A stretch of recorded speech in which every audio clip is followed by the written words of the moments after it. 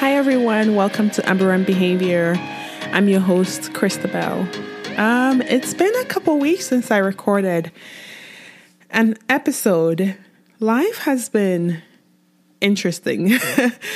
I'm settling in. I'm finally settling into my studio in Venice. I moved back to LA for work, and I decided to stay on the west side this time around. So I am super close to the beach, and that makes me very, very, very happy. So today's episode, I really don't have a subject matter that I want to talk about, but I talked about on my Instagram yesterday. I was just like, I had come home from work. I was tired. I was exhausted. And I've been a nurse for 8 years, and I've worked the same hours, the same 12-hour shifts the whole time. But over the last month, I've just been exhausted. And so I know it's not just work. It's not just because I'm working long hours or anything like that. It's the state of affairs in America. First, we had COVID that devastated Black and Brown communities, especially in the East Coast. The stories that I heard from my friends who are nurses were just heartbreaking, and many of them are dealing with the PTSD from what they witnessed. And, our government handled it poorly, to say the least. They did not handle it. And we all know it's largely because of the demographic of people who were impacted. So we had COVID.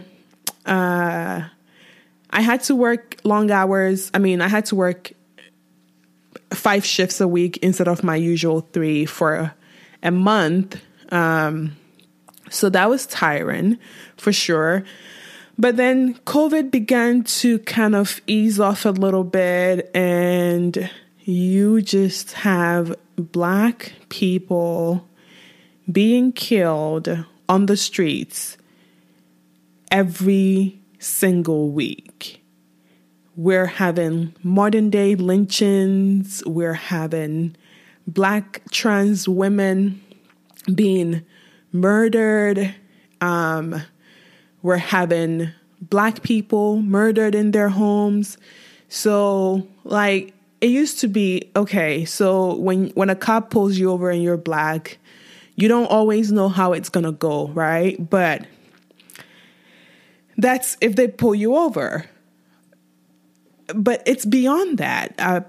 Breonna Taylor was murdered in her bedroom, and still they still haven't arrested her killers. And anyways, it's just a lot. And it's taken a toll. It's a little bit of history. I grew up Jehovah's Witness. I've talked about that. And I remained a Jehovah's Witness for a really long time. And one of the biggest tenets of Jehovah's Witnesses is that they're apolitical. They stay neutral in the affairs of the world because they believe that only God's kingdom can eliminate mankind's problems. So their foremost mission is to preach to others about God's kingdom. So that's where they focus all their efforts. That's what they focus all their efforts on. So what that meant, I voted for the first time. Well, I couldn't vote because I wasn't an American. But even if I could vote, I wouldn't have voted because, as I said, apolitical, i.e., Jehovah's Witnesses don't vote. But I became American 2018, and I voted last year, in Indiana, and again this year. And so this is the first time in my adult life that I'm actively involved in political anything, just political anything. And living as a Black woman in America is hard enough. But looking at the political system where, at least for me, I oftentimes feel helpless. And I think that's what happens with Jehovah's Witnesses, where they're like, well, we can't change everything. If we're fighting one battle, like, we have to fight all the battles, and we can't change the fact that people are going to get killed. Children are going to be hungry. There are going to be wars. We can't change that. So we're just going to outsource it to God. So I think I have some remnants of that where I can feel very helpless, where I'm questioning the point of it all. Not the point of activism per se, but like life. Why is life designed this way? So I still am navigating those existential questions. Why slavery? Why hunger? Why do Black people in America have to fight this hard to just live, to be considered human beings worthy of living? Why is it okay? So a lot of it is existential questions, and I can't remain there too long, because when I remain there too long, I begin to feel powerless. So I think about it, I wonder about it, and I let it go and focus on the work at hand. I'm not an activist in the sense of I don't organize marches, and I'm not an anti-racist educator. All I am is a Black woman who lives in a country where I am undervalued, underappreciated, often penalized for being Black. So to me, my activism is in the form of self-care, speaking up for fellow Black people, doing my best every single day to make sure that I am living my fullest life possible. Because left to the powers that be, left to a country that is so intent on diminishing Black joy, I will be just miserable. So I take back my power in that way, and I just try to cultivate joy in my life, in the life of fellow Black people I know. And I do that very, very intentionally. But in the last 2 weeks, I've just found myself just completely drained. It's such a, and I think, I was trying to figure out why. I mean, apart from the obvious that I've already mentioned, but I think also it's this new wave of activism that is on social media, where white people, other people of color seem to be having an awakening. It's great, I guess. Like, it's great that people are finally listening to Black people And I absolutely hate that it takes this much of Black pain for people to finally realize that we live in a country that does not value Black lives. So I think I have a lot of I don't know. I don't even know the word for it, but I feel that I feel that weight on my back. It when I'm just pondering, how could you not have known? How could you not have known how bad things were?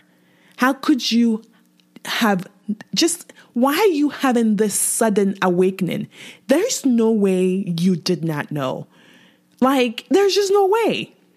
Black people have been saying this, have never stopped saying this, that slavery never ended, that the prison industrial complex is modern day slavery. I read an article that said that there are more Black men in prison, or maybe I watched an interview, that there are more Black men and women in prison today than were enslaved. And I'm just like, fuck, this shit has never went anywhere. Black people were brought from sub-Saharan Africa and enslaved. And then over the generations, over the centuries, proceeded to be marginalized, redlined, segregated. It never went away. So where have you all been? I've only been in the US for 14 years. And it's not just because I'm Black that I'm cognizant of the state of Black people in America. It is so obvious. It is so obvious. So you cannot tell me that you grew up in this country, went to school with Black people, and you never realized how things were for Black people. You cannot tell me that. What I think is more likely is that you saw it, but disrupting the system would have taken away some of the benefits that you enjoyed from being white in America. You didn't want to ruffle feathers. You wanted that promotion. So to get that promotion, you're not going to speak up for your Black coworker who is telling you, let's say you don't even realize it, who is telling you that they're being marginalized because they're Black. You look around the boardroom and you only see white people, and you don't say to yourself, what the heck? Why are there only white people in this room? You see, that's what happens with white feminism. I bet if you looked at that room and you saw only white men, you would be more apt to say, why are there no women in this boardroom? But you don't think for a moment that Black people ought to be in that boardroom, that they're smart, that we are smart, intelligent, creative, innovative, expansive, just fucking brilliant people. When you go to clubs and you're dancing to the latest R&B hip hop hits, who is making that music? And I have a little segue for people who say they don't see color. How the fuck don't you see color? We're all the same. No, we ain't all the same. Are you kidding me? Have you seen Black people? We're not better, but we're not the same. Have you seen our swag? Have you seen our rhythm? Have you seen our musicality? Have you seen our sportsmanship? Have you seen have you seen Black people? So when you tell me you don't see color, I call bullshit. There is no way you don't see color, because it is so obvious that Black is there's a culture, and it's a distinct culture, and we are who we are, which is different from white America. So when you say you don't see color, you're lying. You're point blank, period, lying. And also, on that subject still, when you say you don't see color, it keeps you complicit, because to see color is to see how your classmate who may have been smarter than you did not get the scholarship because they're Black. Your coworker who may be more hardworking than you did not get that promotion because they're Black. So like, my thing is, like, I know bomb white people. This is not about that. But to me, and the reason why these are bomb white people is because they are actively, by the way they live, they are actively working to dismantle systems of oppression. They didn't just live their lives complicit. And it didn't start last week or 2 weeks ago. They didn't start last week or 2 weeks ago. Their whole lives have been dedicated to dismantling these systems. There are so many books and documentaries and accounts and real life experiences that they have taken note of and then been motivated to work to level the playing field. So yeah, like a lot of that is just weighing on my mind if I take the time to think about it and dissect it and figure out why I'm feeling so exhausted. It's not just the traumatization and re-traumatization of seeing Black people killed every day on the street. It's people who I have known for a long time, suddenly saying, oh, yeah, racism exists. Oh, my goodness. Oh, yeah, a police officer put his knee on a Black man's neck for 8 minutes while being filmed to his death. That is what it took for them to say, oh, yeah, racism exists. So honestly, I'm feeling some kind of way. And if this little, if this podcast makes you feel guilty to stop the work, it was always a non-starter then. Like, I don't care. Feel guilty, be upset, whatever, shed some tears. I really just don't fucking care, man. I love people, and I just wish you loved me back.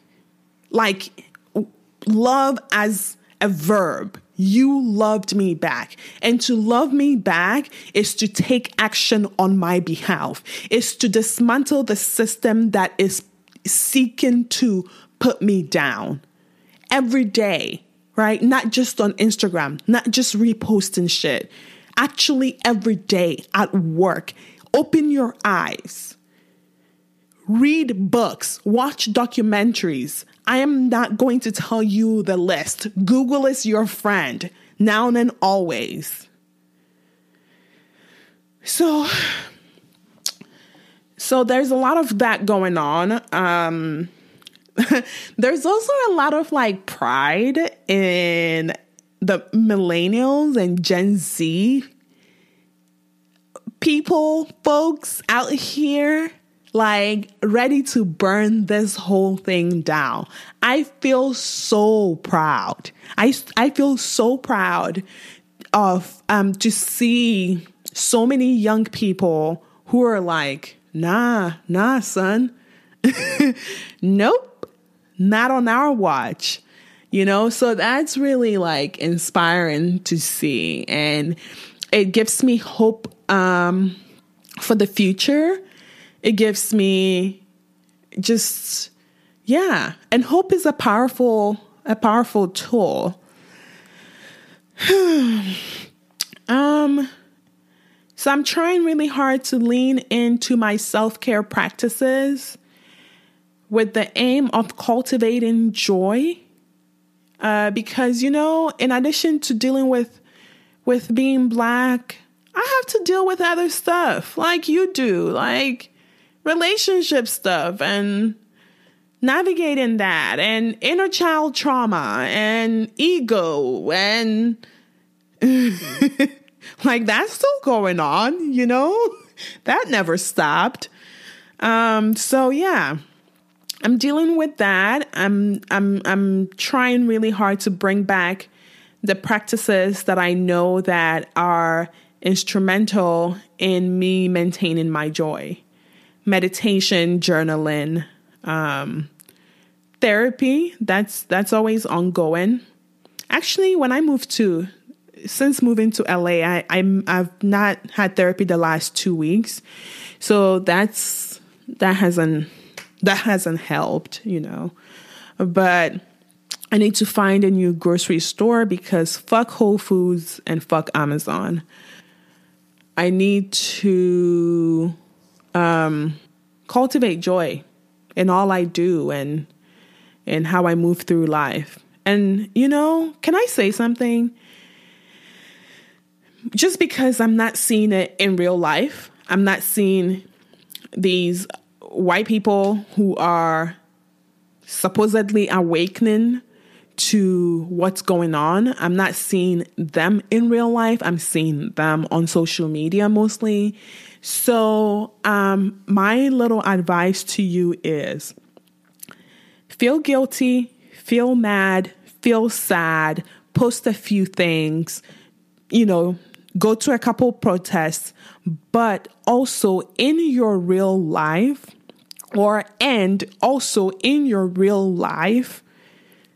actively support Black people. See us for who we are. Okay? And I don't mean coming over to me and saying, "Hey sis, are you okay?" No. We know when we see it. And I'm just letting you know that I don't see it yet in real life, apart from those who have always been doing it. So yeah, find ways that you can be a co-conspirator, because I really don't like the word ally. Be a co-conspirator with Black people in dismantling the system. Because as far as I'm concerned, we just need to burn the whole thing down and start all over again. America needs an awakening, how do you say that? Reconciliation with their past. Reparations needs to be talked about. A lot needs to happen. And if we all do it together, if we all see that liberation for one is liberation for all, we can move mountains. And that's really all I want. For us, for humanity, for Black people. And Black people, I know this podcast really wasn't for you. I wasn't talking to you. So I'll just end by saying, find ways to cultivate joy every day. Don't get burnt out. We've been living this. Don't let the recent wave of whatever, burn you out. Just go on living your life as usual. That's your role. Live your life. Yeah. Maybe next week I'll have something else to talk about. But that's it for today. And catch you on the flip side.